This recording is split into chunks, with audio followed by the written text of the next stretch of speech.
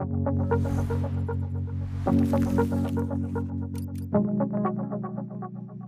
folks. Welcome. This is another edition of Why It Matters. My name's Tracy Kronzak. I'm Director of Innovation here at Now It Matters. I'm Tim Lockie. Thanks for joining us. I'm CEO here at Now It Matters. The way that I want to tee up our conversation today is slightly different than we've done in the past. Our guest, Darrell, is someone we've already heard from once, and he's got the distinguishing fact of being the first person we've had twice on Now It Matters. And why that is because we talked a lot about the Microsoft nonprofit tech acceleration at, the last time we recorded. After we turned off the recording, Darrell made one comment and said, by the way, you ever want to have me back to talk about being black in tech? I'm game for it. And we remembered that. So here we are with Darrell again. And it's an important moment for both everything that's going on in our world, including the anniversary of the George Floyd protests. But it's also an important moment to understand that there's a lot of context around what it means to be any form of underrepresented in IT. And my only hope for today is that for folks listening, what you get out of this is deeper context than you generally have an exposure to at any level of operating in the world of IT. And that's it. I don't know, Tim, if you have anything to add, but I want to throw it over to you, Darrell, to sort of kick us off, maybe update us on what's going on and tell us, I guess, start with telling us like that comment. What was going through your head in that comment? Wow. And we'll start there. Well, thank you both for having me. Once again, my name is Darrell Booker, AKA your techie's favorite techie. AKA I was told I'm a computer person with a mission, and some other titles that I love to use. But I don't know. I think what came out of that conversation is, and this is something that I've been saying for a while. And, when I look out into, say, the tech community, I don't have any role models in the tech community that look like me. Let's say that.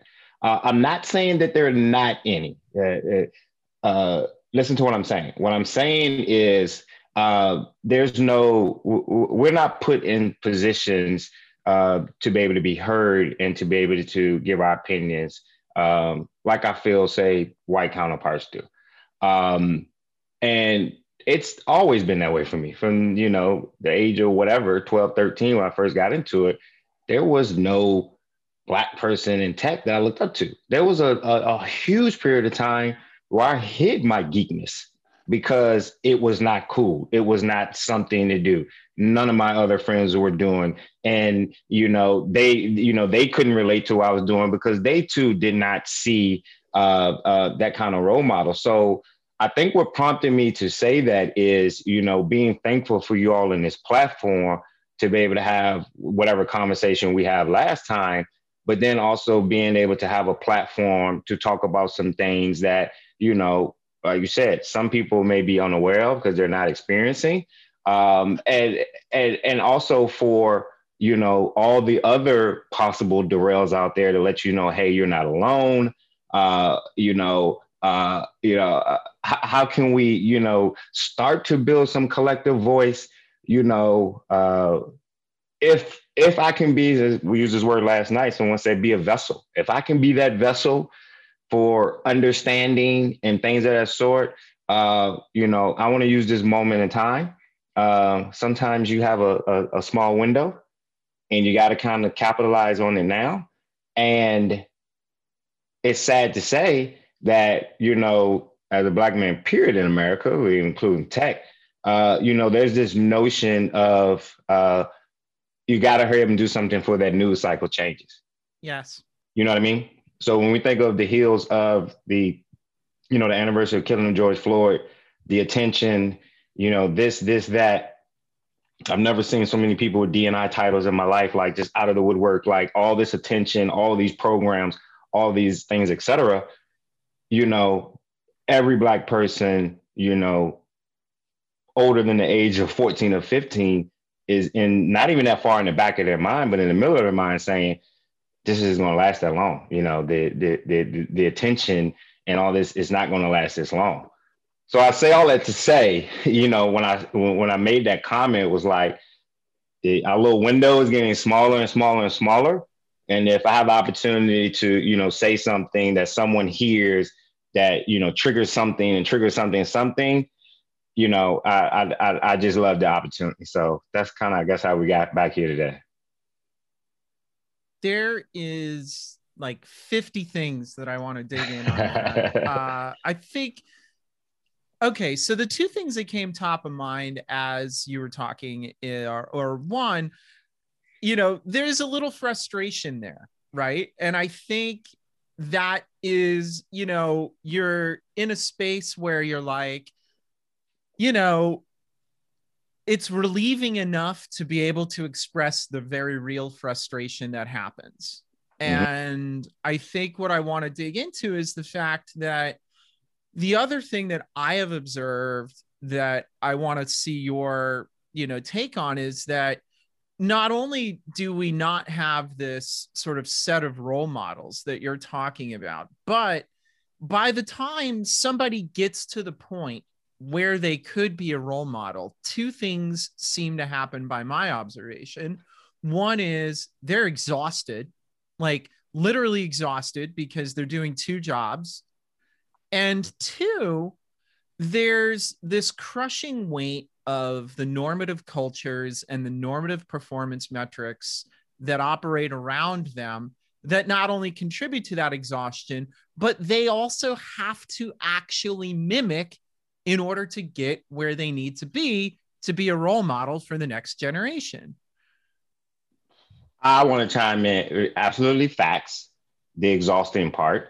I know for me, you know, you get like, you know, those times I just kind of get defeated and be like, you know, what am I doing this for? What is this? It's nothing's going to change. You know, you do get exhausted. And, you know, I live for those moments when, you know, something happens that gives me that new energy on my back. And it's like, I can go. Off camera, I told y'all I was feeling great today. I feel like I'm on cloud 8.5. And this ties in so much what you said. I had a very impromptu conversation. This was so very impromptu conversation with someone relatively famous today. I have to tell you another time who that person is, how it happened. And after the conversation, seeing something, whatever, they sent me a text message and they said, "You're a real one too." Mm. And what they said by that is directly what your last comment was. Darrell, you're not out here doing these things and then conforming, you know, you're having to do all the things and you're conforming to some model of a person just in order to get things done. You're saying to yourself, know what? I'm going to be 100% me and be authentic as I can and genuine to be me. So back to your point, Tracy, yes, those that may end up getting, you know, elevated to possibly be that visible role model, they're no longer real ones. You follow I'm getting at? Yes. They morphed into said other person. You know what I mean? So they, and I guess for, you know, if we think of, you know, the Black community, I often say Black and brown. I often, you know, lump us together for a lot of reasons. You know, a lot of places around this country where I grew, you know, between Black, Latinx, we were all together, you know. I'll tell you this real quick. I was talking to a guy and I asked him his ethnicity. He said, I'm Dominican. But before he can even barely get that out, he said, but Darrell, I'm Black as you. And I was like, you know what? I know that because that's how I grew up. So I kind of come with that mindset, you know, but I say all that to say, you know, within that community, we can spot those fake ones. So even if yes. It's almost like there's probably somebody listening to say, well, no, such and such is our role model in tech and such and such. And I could probably come back and tell you, nah, he's fake, you know, she's fake. You know, they're not what, you know, our community is really looking for, or really, need in some people that we can be able to say, you know what, they are showing me that there's a path. So we just, I don't know. We just need more platforms to be able to have the real ones be able to, really let the world know, as a Black community, what our struggles are, what we need, and how we can work together. Like, you know what I mean? Yeah. I feel myself going down a hole on some tangent or some other things, so I'm gonna hold back a little bit. So, well, if I could take a stab at it, like there's two things happening at the same time, right? Once that person gets to that point, suddenly whatever entities out there is like, look, we have a Black executive. Look, we're putting our Black executive right on the front lines. And that actually, on a personal level, also puts that person in a really hard place, right? Because you're like, great, and as a sidebar, like I see this now happening in California with Caitlyn Jenner, right? Because people are like, oh, Tracy, look, like there's like, Caitlyn Jenner. And I'm like, okay, look, you don't know what that looks like on the inside of the LGBT community. You don't know what that actually means. Yes. Right. And I think what you're picking at, the second thing that I want to dig in on is what you're picking at is Black is not a monolith. African American is not a monolith. Brown is not a monolith. But, right before we pressed record, we were talking about the idea that, white folks look at these communities and they're like, you're monolithic. Clearly, you all must want the same thing. And by the way, we can only conceive of what you want within the framework of what feels safe and comfortable for us, for you to want as a Black, brown, African American person, right? Yes. But if you study the formation of social movements, you see very clearly there's intra-community politics that never gets surfaced, that adds an additional layer to how you're perceiving your work in your own job. So much facts. I mean, oftentimes people will say, hey, I get it. I want to help, and in their mind, they're completely convinced. But once whatever that help is ultimately affects them, then it's no longer, hey, whoa, we don't want to go that far. No, we're not going to do that.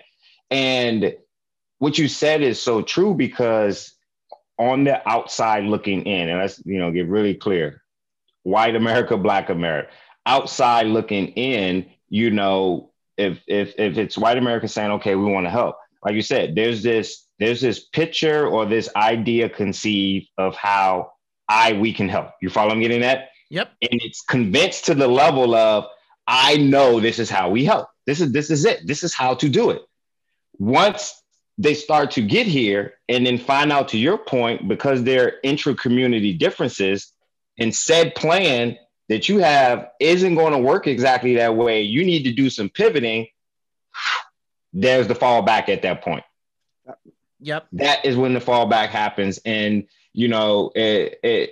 it's really stemming from not enough of, wanting to, and this is extending across all races, genders, sexuality, everything, is not enough of just truly wanting to understand. Before you even come with what your fix is, understand, roll up to the community, be there, whatever you got to do. If you feel like you're not safe and you need to figure out some way to be safe and understanding, whatever you got to do to be able to understand what is truly needed, do that, and then come back with a proposed solution. Yeah. I mean, white people wanting to help is like Avatar, right? Like that's the plot in the movie Avatar. Sorry, Tim. Go ahead. No, that's fine. And I want to say, as a person that is going to never escape my whiteness, I just don't see that ever happening. And I also don't feel like I need to. Actually, what I want to do is exactly what you're talking about, is to learn how to understand. Right. What I find is that and Tracy has been a tutor to me for years in this, is helping me in that understanding process, not have to hold power as I'm doing the understanding, which means you just have to constantly be telling yourself as a white person, like you know, you have to pay attention to intent versus outcomes and completely keep talking to yourself about, hey, what you're looking for is an outcome that you care about.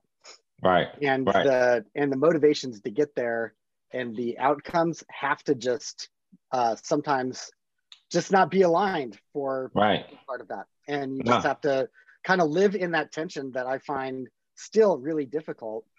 And I just think that that's important for, as you're talking about learning how to understand and how to listen. I just think it's really important to do that well. And I'm gonna say something. So when you think about learning to understand, the easiest way that I can think of it is, and I don't know, this is extremely acceptable on the larger scale. And I say that to say, I don't know, pick any foreign country really far, and you wanted to do something or travel there or whatever. It's this whole thing of let's go embrace the culture. Let's go to authentic places. Let's talk to people. Let's really get to that real understanding level around any and everything. And with super acceptance of the way they may dress or talk or eat, or we're so accepting of that. But when we look at this country, we don't even do that on that level.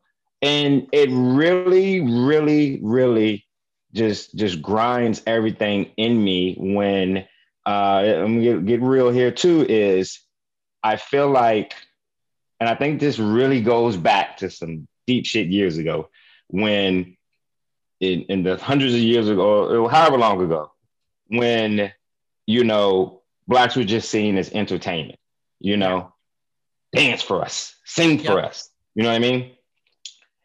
And I'm gonna say something, and I don't care who disagrees with me, but I don't think a lot's changed with that. And I'm gonna tell you why. It grinds my soul every time when I'm bored, about to go to sleep, I pull up TikTok and I can see middle-aged white women dancing to the latest Meg Thee Stallion, this whatever, rapping certain lyrics from certain rappers, etc. It's cool to embrace the culture to that extent because it's entertaining for you and you're using it to entertain others. But I can't even think of anybody's name right now. But will you hire one of them if they rolled up at your job and you was in a hiring position? You know what I mean? Will you do that? Are you acceptable if they come knock on your door and say, I want to take your daughter out for a date? Are you going to be cool if they became your next door neighbors? All these things, and it really still just really, upsets me that, as Black people, we're not respected and valued for everything that we have, and not really seeing that, who we are and our culture is okay. And that, yeah,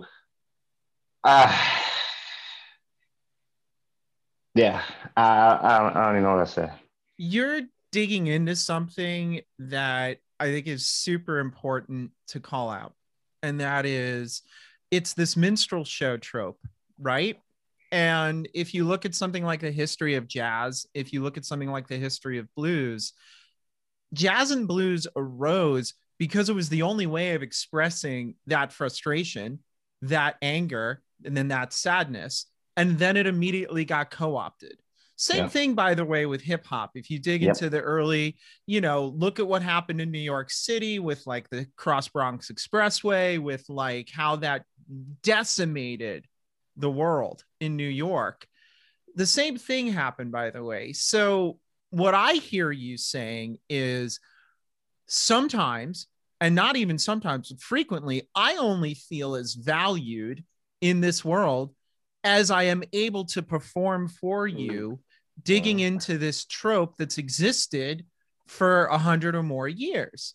And by the way, this trope was created out of like the darkest period of American history because it was the only place where there was safety in the Reconstruction. Yep. That's what I'm hearing you saying. And that is, so while you can be you, what it takes for you to be you is an enormous amount of blocking, maneuvering, and being like, no way, no how am I going to accept this bullshit? And there's a price you pay. And if that price is not your career, it's your mental health and sanity. That's what I'm hearing you say. Facts. Yep. There's a huge price you pay. You're exactly right. I couldn't have said it better. Tracy, when you say blocks and maneuvering, help those of us who don't have to block maneuver. Spell out what that looks like. Because I think I know, but for people who may not, and that may include me, what does that mean? And I said Tracy, but yeah, I think Darrell, you should answer this. I can chime in, but you should answer. No, I want you to go, and then I'm gonna go second. Go ahead. All right. I cannot speak from the Black experience in America. I can very much speak from the genderqueer experience in America. Right now, I made it. I mean, honestly, to be candid, I made it a fucking point 10 years ago to be like, I'm not going to show up and be your traditional woman in tech. I wear men's clothing to meetings. I make it a point to wear a fucking tie. I feel better being me. And when I feel better being me, when I am able to express me in all that engenders, right? Clothing to pronouns to, whatever, right? I perform better. And I know I can do better. Now, the problem is that showing up like that engenders a discussion first about who I am and why I'm there that way before I can even perform. Facts. And in the context of a lot of IT culture, that discussion never progresses to the performance because people are like, got it, you're the diversity person. Let's talk about other stuff now. That's what blocking and maneuvering looks like to me, because I actually had that moment of darkness at one point with the kids, unfortunately. And I was like, I got my hair cut recently, right? I have this nice like A-line bob thing going on, whatever, and I said, if it weren't for the fact that I was trying to maintain my IT career through 55 or 60, I would fucking do an Annie Lennox 1984 haircut and never again wear women's clothing. But like, that's not going to get me where I need to be in my career, because then that makes the discussion about why am I doing that, not what I'm able to offer you. So blocking and maneuvering for me looks like finding a compromise that works for other people, even though I know the things that work for me better are, available to me. Well put. And, very similar blocking and maneuvering. And I think the one thing you said that was so key is like, you want to show up in a way that, you feel the best and that then you can be your best person. But, when you feel like you got to go into a room and the odds are already stacked against you the second you walk in, you follow me getting that? Yep. For me, it started. I had like a double whammy and stuff because full time at age of 17, full time job in tech, working with the state. 17, so I'm Black and young. You had a full time job at 17 working tech. It's full time job at 17. You started coding, correct? Yeah. That's what I thought. Yep. At 17, full benefits and all of the people that were around me were, at least more than twice my age. You know what I mean? It's the state. If you ever worked at a state agency, it's like, it's literally hard to get fired. Like you could stay there until you literally kill over. So it's so many people that are there. So it's like, I'm young. I'm Black, and, having to feel like I have to just, come in as this perfect figure or thing that, that they're looking for, because I already know there's some things that I can't change. And these are two things that are already against me the second I walk in the room. You know what I'm saying? And, it got to a time, and I don't know if you said Tracy's 10 years, I think you said 10 years or something you mentioned, that it came a point for me that I realized it was two things. One, what the hell am I doing all this for, conforming? Because at the end of the day, it ain't really still even making that much difference.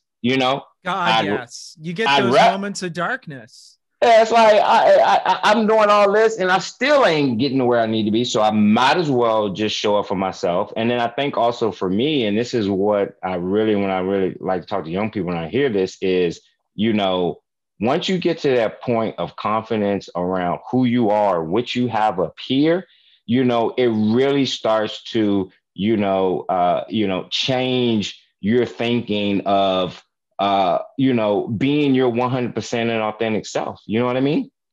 I used to have an argument with someone all the time, because especially not in tech, and it's like, tech is that one field. You start to, dress down. You know what I mean? And I got to the point, and no offense to anyone, I didn't want to wear the white man uniform anymore. The blue shirt with the khaki pants. I didn't want to wear that. That's not me. You know what I'm saying? So I started to wear like, all right, or, whatever that was, or they can come with t-shirts. I can come with t-shirts. And, you can come with sneakers. I can come with sneakers. They're going to look different, but they sneakers. You know what I mean? So once I started to kind of start to say to myself, you know what? If everybody else can show up to be them, I can show up and start being me. You know what I mean? And and you mentioned something about your mental. It plays some fucking mental games with you. You know what I mean? I feel like out of work, I'm a different person, but then I got to go to work and be someone else, as y'all look and see fully, I don't see this sleeves, whatever. So the evolution of me and, fuck the blocking and maneuvering is, all tattoos I had were under shirts. You couldn't see them. You know what I mean? That's right. And then I never forget this very first one I got that's really small. That was in honor of one of my homies that died. It's my very first one. It just 6 letters, says LTDED, which stands for Live the Dream Every Day. And it's here because it's something I want to remember as I get up and go hard every day. But when I just had this little one, I was self-conscious. Like that first time I had to have a short sleeve one in this tattoo, because you want to know why? Young Black man, and now he got tattoos. Like, oh my God, like, you know what I mean? It fucks with you so much. But then it got to that point to where it's like, I'm not gonna let others, do this to me, make me feel a certain way. If you value me and my skills and what I have to bring, what I got on my arm, as long as it's not offensive, which it isn't, should mean a hill of beans to what we about to do on this computer, or what we about to build, or et cetera, et cetera, et cetera. So, and it still continues to this day. And, for all of us, including me, and, even though I feel like I have a lot of experience in saying, I'm going to be very much, authentic. And I try to do that every day, but it's still those little bit of times when, like, you know what I mean? I got to do a little bit of that blocking and maneuver just because. So I had a colleague when I was working at a previous job. I'm not going to say who or where, but we had a ritual. And she was very highly placed, very highly placed at this organization. And I wasn't. I had just started, and but yet we experienced the same frustrations with the same people and the same circumstances, and we fell into a rhythm where we would go to one of these tiny little offices that's like maybe even half the size of the room that I'm in now, close the door, and just like scream and fucking shout and just Mm-hmm. like let it all out. Mm-hmm. Right. And just Mm-hmm. be like, I can't fucking believe so-and-so did that. What Mm-hmm. the like, and the problem is that when you're not experiencing those frustrations, you don't need those moments. Mm-hmm. And what I hear you clearly pointing out is that, you know, Black in tech is still a performance until people stop making assumptions about the Black experience. Mm. And that Black experience is just as wide and deep. You know, you made some comments about like your friend who's from the Dominican Republic, right? Mm-hmm. Who's Mm-hmm. like, I am just as Black as you, right? That's a thing. That's the Mm-hmm. Afro-Caribbean experience as related to Latinos and the historically Black community in America, right? Mm-hmm. Like, I am benefited of the fact that I have Black Republican friends who are actually super involved in the party. And that is a whole nother layer of what it means to be Black in America and what they tell me about. And, you know, I was riding on the chairlift with one of them this year who was just absolutely in tears because he's like, I have believed in this party and Trump is killing me, you know? And, you know, what we assume to be is not how everybody is able to show up. So the question I have is, let's assume that there's CEOs or SVPs or you know, anybody listening to this. Mm-hmm. What do you tell a white CEO that actually needs to change that you can't say in that performance framework? What do they need to do different? Oh, wow. I mean, it's a little bit of a laundry list. Go for I mean, it. I think in the organization, you know, representation is kind of first.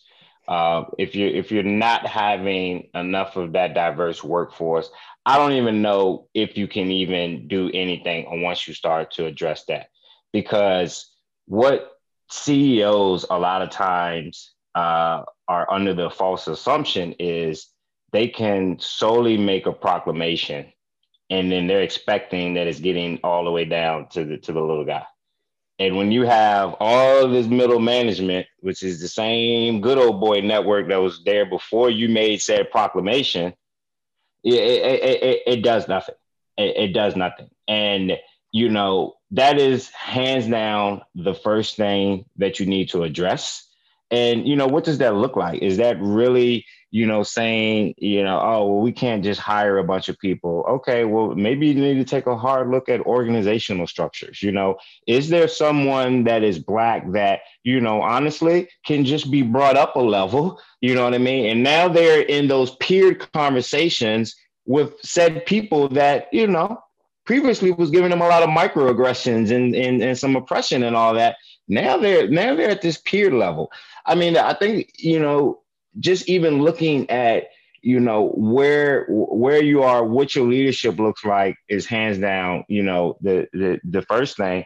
Oh man, and then it has to be, you know, a lot of genuine, and I don't even want to use the word dialogue, but, you know, just genuine understanding, you know, and back to that, embracing the culture. You know, the sooner, you know, said CEO can understand what, you know, the demographic of his workforce, what matters to them, putting them first over profits or anything else, that's going to be when you actually see that change inside. And it's going to take a hard look. It's going to take, you know, looking at everything across the board. I just mentioned positions. You need to look at the salaries too.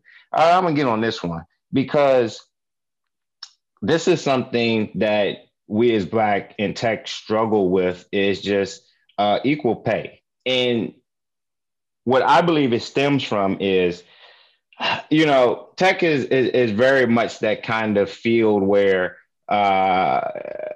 you know, it's, how can I put it? You know, you don't need a degree as long as you got the experience and you can get in and you can get a job and you can do these things. There's a lot of, you know, unknown a lot of times into what people actually do. And I say that to say, say you're in this position, you have a manager, and whether that manager is a real techie or not, and then you have the team, and a lot of times that manager doesn't have a fucking clue as to what it really takes for those said tech people to do the job. They have no clue. You follow what I'm saying? Yep. So, because they don't have the domain expertise to inform their decision making. Right. So what ends up happening is you have really, really great Black talent that is doing amazing work. They're working harder because we always got to prove ourselves. We're raising our hand, doing more. We're working longer hours. We're doing all the things that said a white counterpart, but the pay looks drastically different. Drastically different. And that needs to be addressed ASAP because until we can feel like we are valued, and this even comes from me. I'm gonna say this, and I'll put out a disclaimer. I'm not talking about any particular current or former employer. This is an aggregation of my 20 plus years in tech since the age of 17. But one of the most defeating things is getting up and going to work on a daily basis, and you feel like you're not being valued, and you feel like you're being taken advantage of. And imagine the combo of that, because good and well you are doing unbelievable amount of work, and it's not about being rich. Just value me and compensate me no different than you would anybody else. You know what I mean? And the fact that organizations don't take the necessary steps to correct it. It may be one of those situations someone came in said job and you didn't know, and maybe they're outperforming and they're doing more things. Well, you need to reevaluate, because guess what? If you had now what that job looks like and the great work that great Black man or woman is doing, if you had to replace them and you brought in a white person to do that, they're going to demand to be at a certain salary. And guess what? You're going to give it to them. No question. Because you're going to look at them and you're going to say, yeah, you do deserve that. But you got a person in the role doing it, but you don't want to give it to them. It makes absolutely no sense. The peer level thing, for folks who may not be familiar with how large entities work, this isn't a small business thing where everybody's kind of like rolling up their sleeves and doing work. The peer level thing is incredibly important, I think, for folks to understand. And that is, there's a hierarchy and pecking order, and your title opens up doors to getting your work done. And what you're talking about is a phenomenon known as underleveling, where it's like, well, we got, Darrell or Tracy as a manager, like they should be fripping grateful that they're a manager. Grateful, but, yes. The problem here is we're doing the work of a senior director, and the kind of negotiation necessary between teams, departments, and resources that we get involved with necessitates that title for us to actually do our job, which we're already doing at a lower level and a lower pay because we're supposedly grateful to be here, but don't actually get the recognition for. And that demand of like, well, you a white person and you're going to come in and be like, well, of course you should be a senior director because that's what that work is. Right. There's an assumption there around that gratitude that I think is universal, frustrating, and it's holding back the entire IT industry, if you want my own opinion. Your opinion is spot on. Grateful is it. Other words we hear is like the words we use is you better be lucky. That is the feeling we get. You're lucky that you have what you have. You know what I mean? Yeah. You're very much. And you're spot on. And I think sometimes it's, it is portrayed in that way. I was telling someone who was part of something the other day is, like you said, Tracy, at that manager level, and you're doing all those fabulous things, you're expected to do all those fabulous things and do them perfectly. Oh yeah. Cause God forbid you make a mistake or make a miscalculation, right? Right. And it's baffling how they could lose sight of all the things that you're doing above and beyond, like you said, at the senior director and all of that, but will hold the smallest thing over your head to hold you back. Happens all day, all day, all day, all day, all day. And sometimes that thing is not even visible to you until the assumption about your work has already been made. It's already made. Yeah. And I would say something too. You know what pisses me off too in the smaller organizations, I start to understand a little bit more. But when you get to some organizations, the person that is holding you back, they act like it's actually their money. And I say that to say, you get to a certain size organization, and it's like, dude, you act like I'm asking you to pay me out of your checkbook. Like, why are you giving so much resistance so that I can have a decent life? You know what I mean? Like you do. You know what I mean? It blows my mind, and I think it's also very deflating when things happen and it's a slap in the face because we can clearly see, oh, but you did that though. Oh, but you spent money on that. Very easy to know what your peer is making. Whatever. But they and you don't necessarily want to compare to others, but when things get presented to you as absolutely not possible, but you see mountains being moved in other cases, and then you got to come home and say, well, what the fuck am I doing wrong? Yeah. What else? You know what I mean? And the constant, well, you need to do this, you need to do this, you need to do that. Okay, you do those things. Well, you need to do this, and you need to do this, and you need to do this. I don't get it. I don't understand it. A very controversial thing I'm probably about to say here, but we look at the Black community. A lot of times we'll say amongst ourselves as white people think sometimes they own the world.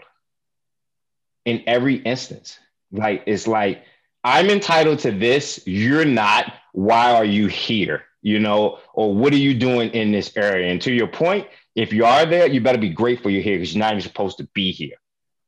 You know what I mean? Yeah. All the time. I mean, simple stuff. I'm gonna be real with you. Simple stuff like, maybe walking down the street and acting like you own the entire sidewalk. Like, oh, okay, we can't mutually slide over for each other. You know what I mean? Or, whether you decide to hold the door or not hold the door for me, or if I hold the door for you, say thank you. We was raised to do that. So when I hold the door, I'm saying thank you. You know what I mean? It's just so many things. And I don't know if all this is lumped into microaggression. I think it is. But all these little things that happen on such a daily basis that it's just it drives us to do so many things. I know for me, when I was younger and not that much, a little, younger than I am now. I'm not young as a kid, but suffer from depression. Smoking weed was my getaway. 5 o'clock, me and my boy Corey, we had to meet up. We had to. We were two black men in tech at different jobs, and it was like, yeah, man, what did you deal with it? Yeah, man, it's fucked up. Yeah, man, you know what I mean? Yeah, you know what I mean? That, that's what you had to do, and fighting what is the alternative to be like, okay, now I know I can go another route. It's like, no, don't get into crime, don't sell drugs, don't do this, don't do all of these things. Come on to this side of the world and be a good person. But you only can be a good person up to here. You know what I mean? That's about it. It's an unbelievably weird spot to be in. That really resonates with how I came up in this world. And this is a conversation, by the way, about Black in tech, but I only will add that, like, from my own experience in this world, I never in a million years anticipated living beyond 25. Mm. And when I turned 26, I was like, I don't know what to do. I literally had no idea, because I was like, live hard, live like, do all the drugs, do all the things, make all the sort of like, you know, not so legal choices, and flame out and die. And that was the conception I had of what my own future is. Yep. And why I'm saying it that way is because it was a crisis for me when I turned 26, but we have this crisis right now for Black in America. And that is, what is your future? And what I'm hearing you very strongly say is that that future is still not certain. And that future needs to get written in a way that accounts for the past, not ignoring it. Right. Exactly. No, you're exactly right. It's not certain. You know, I think, you know, one of the things, and I've been having some conversations with people, is so many people that are wanting to do things and have, you know, a better life. And, you know, maybe I attribute a lot of things to the social media, but so I'm going to attribute to this is, you know, it really opens people's eyes up of the possibilities. You know, really prior to that, before you really didn't have insight of everybody's life and all the cool things out of it, you knew your little neighborhood or what you knew. That's what you knew. You know what I mean? So it's very much like, you know, that there wasn't so much to look up to, you know? And if you wasn't the one that from day one was drilled, go to school, try to get to college and move the fuck away, you know what I mean? All you know is your little 4-block radius. Well, now that people can see so many things and what's out there, contrary to beliefs, the majority of Black America are not just fucking lazy and just want to, you know, collect government shit and not do anything. That is an unbelievable misconception, you know? We want to, and we're seeing the opportunities for programs, you know, whether they're teaching you a trade, skilling, digital literacy, people are seeing those, and people are, you know, starting to navigate a little bit and understanding, okay, what are some things that I can get to? So that's improving a little bit around awareness. We still need to dive deeper into the hood. But the one issue that has, you know, still going to be that bottleneck of that ceiling is, if you do all those things, you start to clean yourself up, whatever that looks like, you start to get some transferable skills, whatever. Can you get the job? Maybe. If you get the job, will it be a decent one? You know, if it's a decent one, will you be able to grow? Like, it's still, you know, it's like a little bit of hope, but it still looks like you're only going to ever get but so far. It still looks like you got lucky, to use your own words. Yep, you got lucky. You got lucky to be here. Yep. Where are your friends? They're on the corner, right? Like, you should be lucky, you know, or they're here, or they're locked up, or they're, you know, whatever. Oh, you should be lucky. You're good. Well, the part of it that resonates with my own experience is, at some point that gets internalized. And I have said to myself, like, oh shit, I am lucky and I shouldn't want for more. And what that means to me is, you know, don't have ambition, don't get bigger, because you're just damn doing great where you are. And that's all you should want for. So, you know, like, that's it, man. Like, you got lucky, you landed on your feet. Some of your friends died along the way. Some of your friends are still out on the street turning tricks for money. And you are in a house with a wife. Don't want for more. Do not want for more. And I think what you're calling out here is the fact that it's okay for white folks to want for more. Yeah. And it's so interesting listening to both of you talk about that, because you're like legends in the respective worlds that you work in. Like, you've gotten to places that most people can't even imagine. in their careers. And it's not, it is absolutely not luck at all. And so I'm listening to this and I completely believe what you're saying, but it is so shocking to me to hear that that your perspective is that, because it looks so clearly earned, just from the outside looking in. And so I don't know what to say about that, except that is, I'm shocked to hear that. And Tracy, we've known each other for years now. Yeah. And, you know, like, that's shocking. Yeah, and I hear what you're saying, and I'm trying to figure out, is there some combination in terms of it's earned because we had to fight so hard to get there, to get to somewhere where sometimes it feels like you're not wanted, and then it's you're lucky you're still here. Is you know? Yeah, I mean, I think I actually, like, it makes sense when you're saying it. It makes sense that it feels like you're lucky. So I'm not saying okay. I don't understand or it doesn't make sense. What I'm saying is that it would never occur to me to think of that way, because Jarrell, from our very first conversation, like, I know you have fought to be authentic, which is why you're where you're at. And Tracy, I'm like, you and I have had conversations, so I know how true that is for you as well. And so I think part of what I'm saying is that it's not luck, it's authenticity that's put you where you are. And it's still, you're like, what I'm hearing you say is that your internal voices still tell you sometimes, hey, it's luck, or it's somebody else's decision.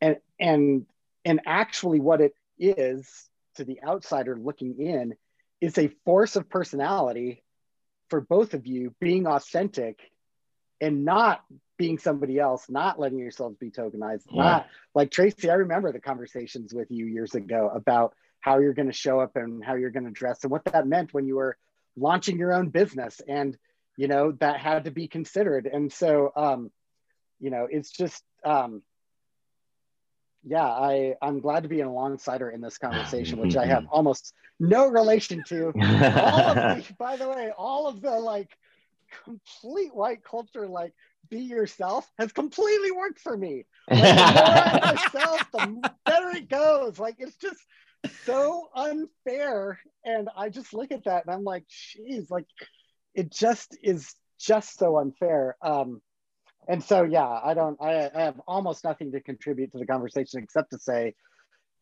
thank you for being authentic, and to, at least if I can be one voice saying, your authenticity is why you're where you're at. And who knows where it's going to take you, because being authentic doesn't always end well. And I think that's got to be scary too, right? Because the future isn't guaranteed on that. Yeah, it's not guaranteed. It's very scary. And you wonder, when is that fine line of, okay, you're too authentic, or, or you're exposing too much, or, whoa, you're making people uncomfortable. You're making people, why? Because I'm telling you of how I've been oppressed and what I got to go through. And I'm making you uncomfortable? Yeah. What? Right. Exactly. That's actually just hit the freaking nail on the head, Darrell, right there. It's like, you're always wondering, where have I crossed the line? Yeah. And occasionally when you have experiences, like I had with a former employer, that was like, this was clearly about us being profoundly disquieted with Tracy, not Tracy's work. You're like, great, I crossed the line. And you're like, well, what does that mean for everybody that looks like me after me? What does that mean for me? And, what does that mean for like that little box of like rage that I carry all the time? And I think, Tim, what I would say is, what you're not seeing is the list of things that you set aside to get where you are, right? Yeah. I have a list of shit that it's like, if I had the space for it, I'd be doing. But the effort that it takes to get there takes up the space that you get for that set aside list of stuff. Mm-hmm. You know, however that looks to a person. That can look like a list of unpursued hobbies, that can look like family, that can look like a lot of things. You know, in my world, it looked like leaving the LGBT movement behind. Because I was like, the two things that I faced was I had people that I had known for years calling me like a sellout because I wanted to go corporate. And at the same time, I knew what the corporate journey looked like and what I had to set aside to get where I wanted to be. So like for me, one of the set asides is I have no real personal understanding of what even the hell the contemporary LGBT movement wants of itself, because it looks like a lot of people to me just clamoring for attention, but I know there's something there, right? And I know how to interface with it because I grew up organizing in it. But what I don't know are why the priorities are being expressed the way they are nowadays. So that's one of my set asides. Yeah. I want to go back to something you said about crossing the line. And, you know, what is that line? Why is Tracy and I's line different? Like our line is here and somebody else's line further away. So you mean advocating for myself is crossing the line? You mean telling you how I'm uncomfortable is crossing the line? Telling you how I need help is crossing the line? Telling you how this isn't a safe place for me is crossing the line? Like, how is even all of that crossing the line? But it's that is the mental gymnastics that we play with in our head to say, am I about to cross this line that I'm going to say something just to speak up for myself or to bring awareness that's ultimately going to cause some issues? And, you know, and it's incredibly hard. And, you know, I admire so many times when I meet, you know, a Black female that is doing great things in tech or another place, especially tech, because they struggle with the angry Black woman stereotype. So anytime they say something or possibly say it in a tone or be passionate, I ain't gonna say elevate the voice, just be passionate. Well, she's angry and she's making us uncomfortable and she's this, and this. But someone else's line is way further. They can go on a fucking tantrum at work and it's like, all right, calm down. It's okay. We'll take the rest of the day off and come back tomorrow and it'll be okay, you know? I'm only nodding because I have literally seen that. I have literally seen that. And that kills me because it's like, God forbid I be angry and just say I'm angry, but like I'm watching someone having a full scale, like, what are we in high school tantrum and being told it's okay. That's the price of your innovation. Come in tomorrow. We'll handle it. Right?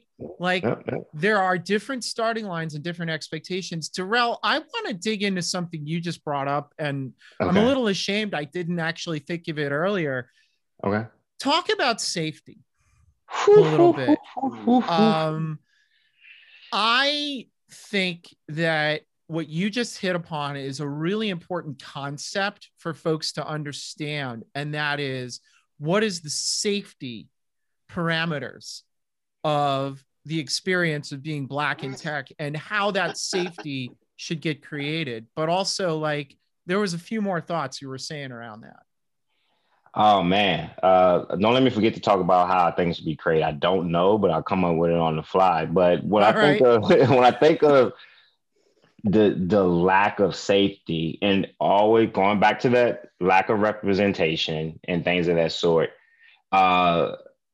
you know, not feeling that as you should be able to, you know, express, like I said, you know, I have concerns, I have questions, you don't have that person that you can say it to, because either you can say, I'm just thinking or I'm assuming, but off of things that you've already witnessed, you know that they're going to have a blocker to what you said.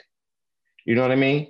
That, they're going to find ways to point it back at you. And God forbid you're saying something about one of their peers. Mm. You might as well not even start the conversation because it's going nowhere. And that's what I mean about not feeling like you can have that safe place for that person who's really supposed to be there for you and making sure you got to have that one advocate. And in most situations, it should be that, direct line manager, but it's oftentimes they're the one who's created that unsafe environment for you. So how do you fix that? Organization I worked at one time, you would have thought it was HR. And I went to HR. It wasn't about anything like really big or anything, but I went to the HR rep to ask a question. Next thing I know, I'm hearing from my manager. Hello, I thought I posted could go to HR for HR things, but the HR person went and told the manager, and then it comes back to me. Well, damn, I can't trust HR. That is like incredibly fucked up because that's the system that's supposed to work. That's the system that's supposed to work. And it's like, huh? So, I mean, how could it be fixed? Especially if there's organizations that truly realize that they, are underrepresented in their workforce. There's, lack of females, lack of Black, brown, whatever it is,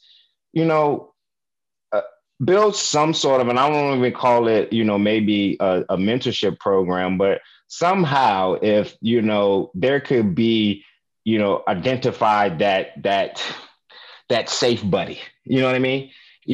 A safe buddy program where, and however y'all match to be buddies and all, you figure out the logistics of that, but that's someone that I can go to have those conversations with, but ultimately too, that person in, the proper channels can then maybe advocate on my behalf. You follow what I'm saying? Because maybe that safe buddy person, is at a higher level. I don't know, they're part of DNI. I don't know, however that structure is, but maybe at least I can go to somebody who can, be that person that can start to open the conversations up for me in a way and do things for me. And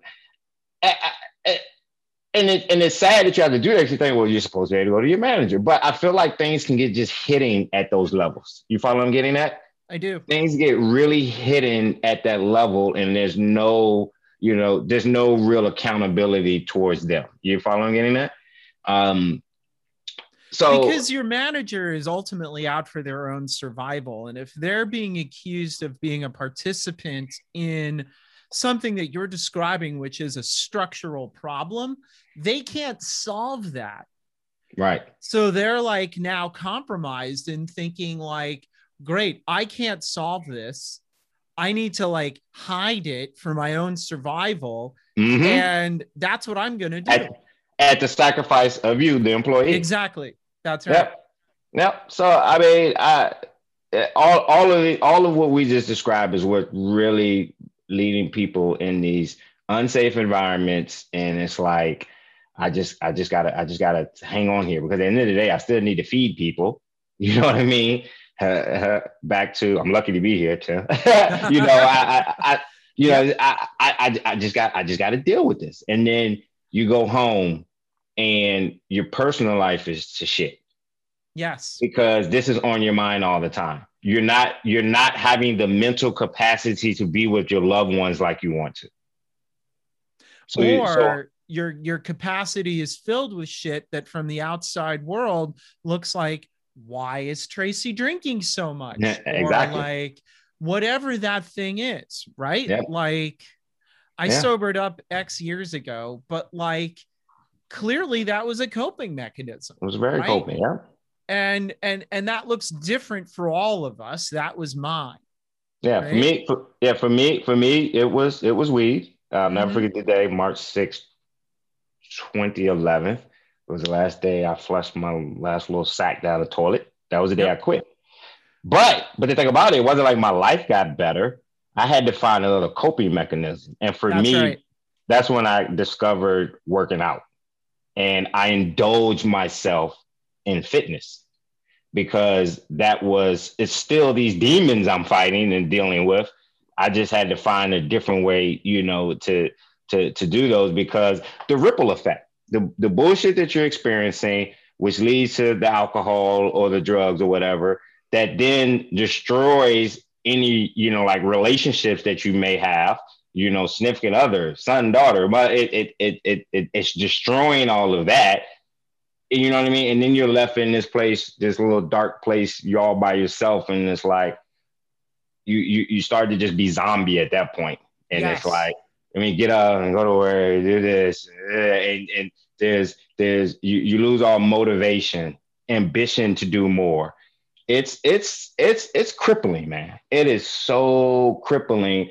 And a lot of people do not realize how they're contributing to someone's mental state like that. And so many times it is the work environment. That's right. And, to my earlier comment, Tim, I will connect this to one thing, and that is you do something like sober up, you have to find another way, right? But what that means is that usually adds an item to your set aside list. Like, if I wasn't busy sobering up, that like 60,000 words in a 2-book set of the sci-fi novels I wanted to write might be done, right? So that's the list of set asides. You're like, no, man, I got to set that aside because this is clearly the next right step for me. And where I think, and this is just my opinion, that leaves a person is, however accomplished they may look, that's always a set of like feeling compromised. Mm-hmm. I'm like, well, what did I compromise to get here? Right. Jarrell, I wanted to ask you something that this is a topic for me that's like, I don't know, this is like a thorn in my side or craw in my beak, whatever you want to call it. Like safety in the workplace and employee resource groups, ERGs. I have my own critique of ERGs that I'm going to leave unarticulated until I hear like ERGs, good thing, bad thing. Where do they need to change, improve, or are they serving what they're supposed to be serving in the IT industry? Good, very good thing. And I think there's room for some improvement, and very good in terms of having just that sense of community. Like, if you're one of only, Black in a department of 40, 50, 60, you're around no one else, and just being able to have that community, even when it's, so much of it now virtual, it's insane, but, virtual happy hours and virtual coffees and all of that. And you get to see other people, and then let alone be able to do, those in-person events. Absolutely great thing, really critical for hope.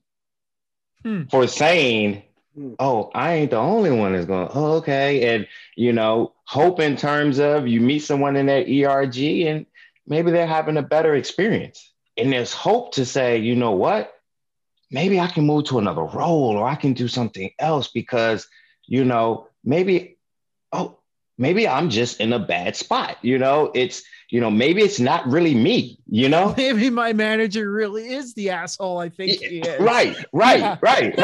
So that's not you, Tim, by the way. You're not every day. Yes. So uber critical for that. Love everything about the ERG. I think where, I think there could be some improvements is ensuring that those ERGs truly have the proper seat at the table, when it comes to employee related decisions at the highest of leadership level. And I'm not talking about, we're going to brief the ERG first. Yes. So we made some decisions. We're going to ask, it's like consulted on the giant racy diagram. Yeah. It's like, we're going to inform you of this first or consult you first. Yes. This is like at the table helping shape that policy before the policy is executed. Great. Yes, Yep. yes. I mean, ensuring that to the highest degree, like literally, and you know, whether this is happening, I may not know, but I doubt it's happening. But you know, having all those proper ERGP, like you said, at the table when things are shaping. But then I think also too is truly ensuring that you have their ear when they need to now bubble up something back to leadership and say, hey, this is what the community is saying. Here's what we need to do. You know, and it's not happening. I know that's not happening, because if it was happening, then we wouldn't still be talking about these pay gaps, you know, and these and this and all these things that have been happening. And, you know, we wouldn't have had to form all of these brand new D&I committees and jobs and all these things, you know? So, you know, ERGs is really powerful in having, you know, that unified collective voice, but it needs to be more of a, that's just an employee network. They got together. We recognize y'all over there, and actually have them, you know, really at that right seat of the table. Yeah. If you, back to what I said, if companies lead with valuing their employees more than anything else. Yeah. That's great. Thank you. You hit spot on my critique of ERGs. And I'm like, ERGs is more than a contingent in the Pride Parade. You know this, right? And I said this to somebody very highly placed at my old job, my old corporate job. And I was like, all you're telling me is the role that you're taking on is you're going to focus on dumping people as fast as you can into this context with no consideration for how they're landing. And that ERGs is going to be the vehicle by which you're going to like help support them. And what I'm telling you is like, that's a lovely and pleasant distraction, but all of those people are going to quit within 1 year, and they're going to quit angry. Yep. You know, is that base camp? I mean, I knew you were going to bring that in somehow. I mean, it's just like sitting right there. I did not work for Basecamp, but you could also say also, is that Uber? Is that any one of these things? Because I knew the gal who was charged with changing Uber, and she quit angry in a year. Because there's the notion that this ERG where you can get together with your own people is good enough. And those other two things that you articulated, Darrell, remain unaddressed. And that should be the role of an ERG. That should be the role. That hands down should be the role. Like I said, just us getting together, kumbayaing, that is great. But that should be just more of a plus to the ERG. You know, the main thing should be those other two things that we talked about. See at the table at the beginning, and actually being that vehicle that can bubble up concerns. So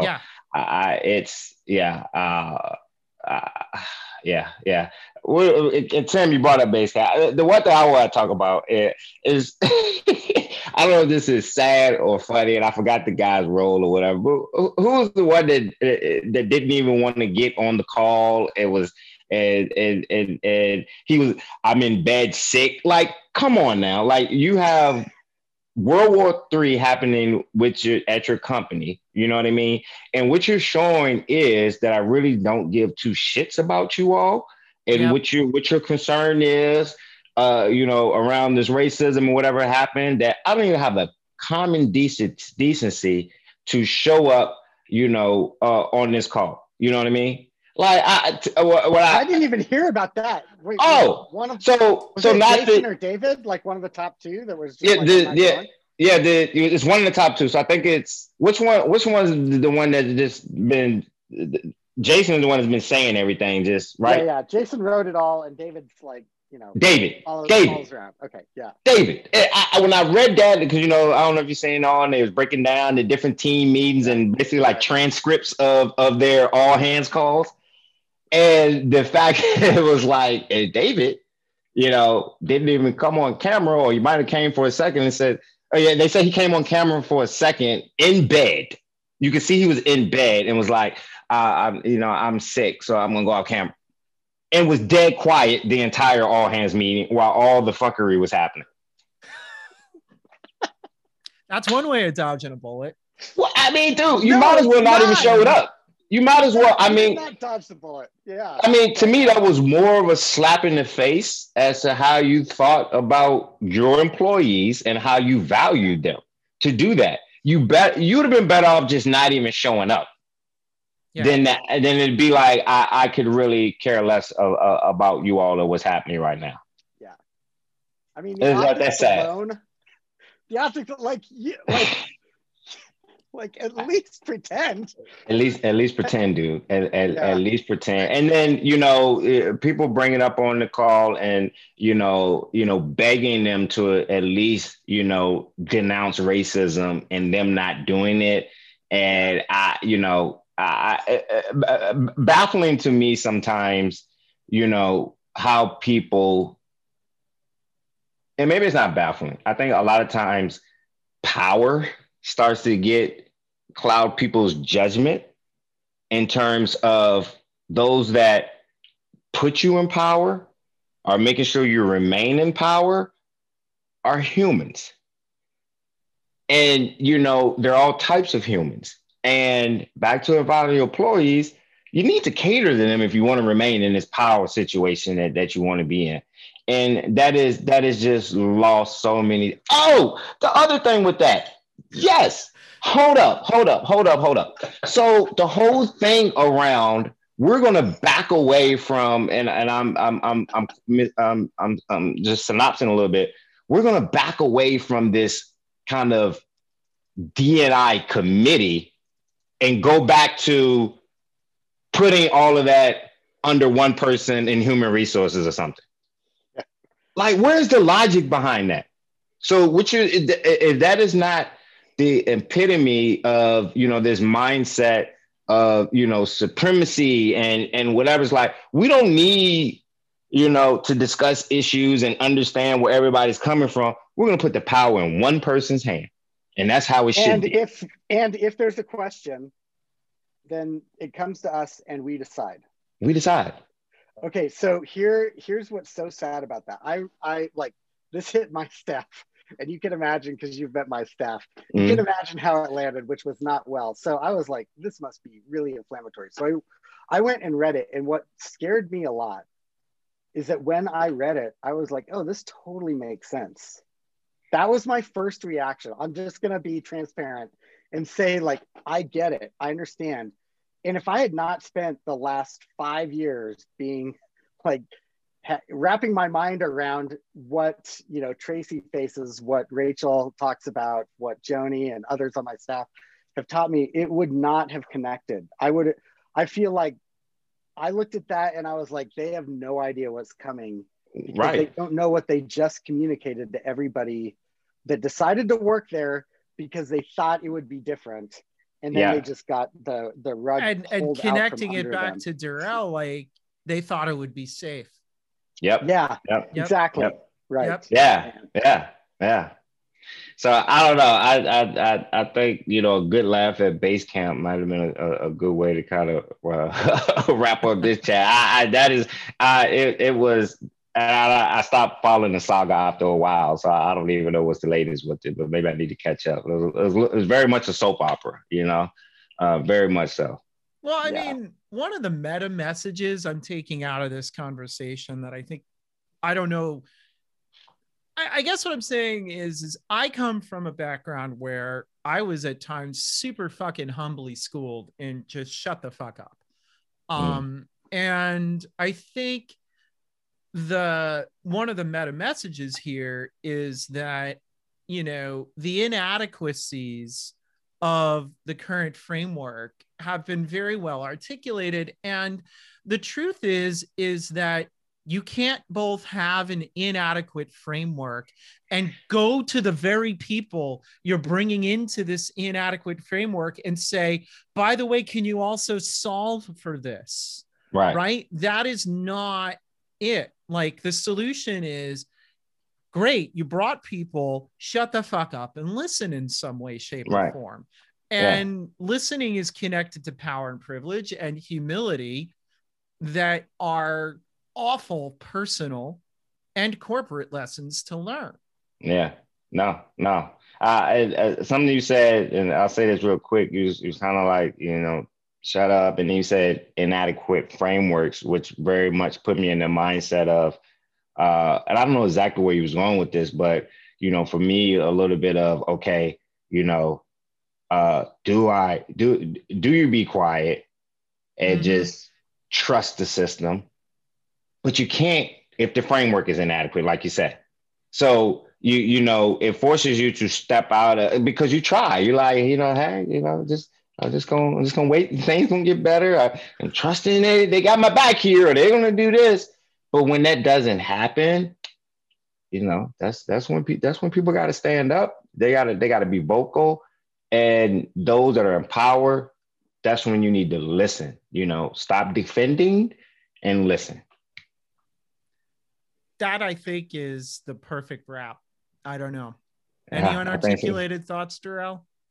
No, I think that was it. That was an awesome conversation. I enjoyed every second of it. Yeah, thank you. Darrell and Tracy, can I just thank you again for being authentic? It's so important. It's so important for those of us that are watching and paying attention. And we learn so much, and it comes at such a high cost. Thank you.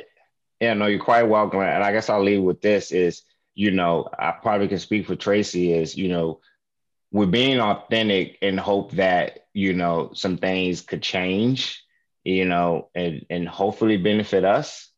But, maybe being these vessels and change agent, I think what would bring us much joy is at least we're being authentic enough that next person coming up and listening, you know what I mean, can start to see, what, I can be authentic too. You know what I mean? And maybe it's their authenticity and their little crew of authentic people that, gets us all over the hump.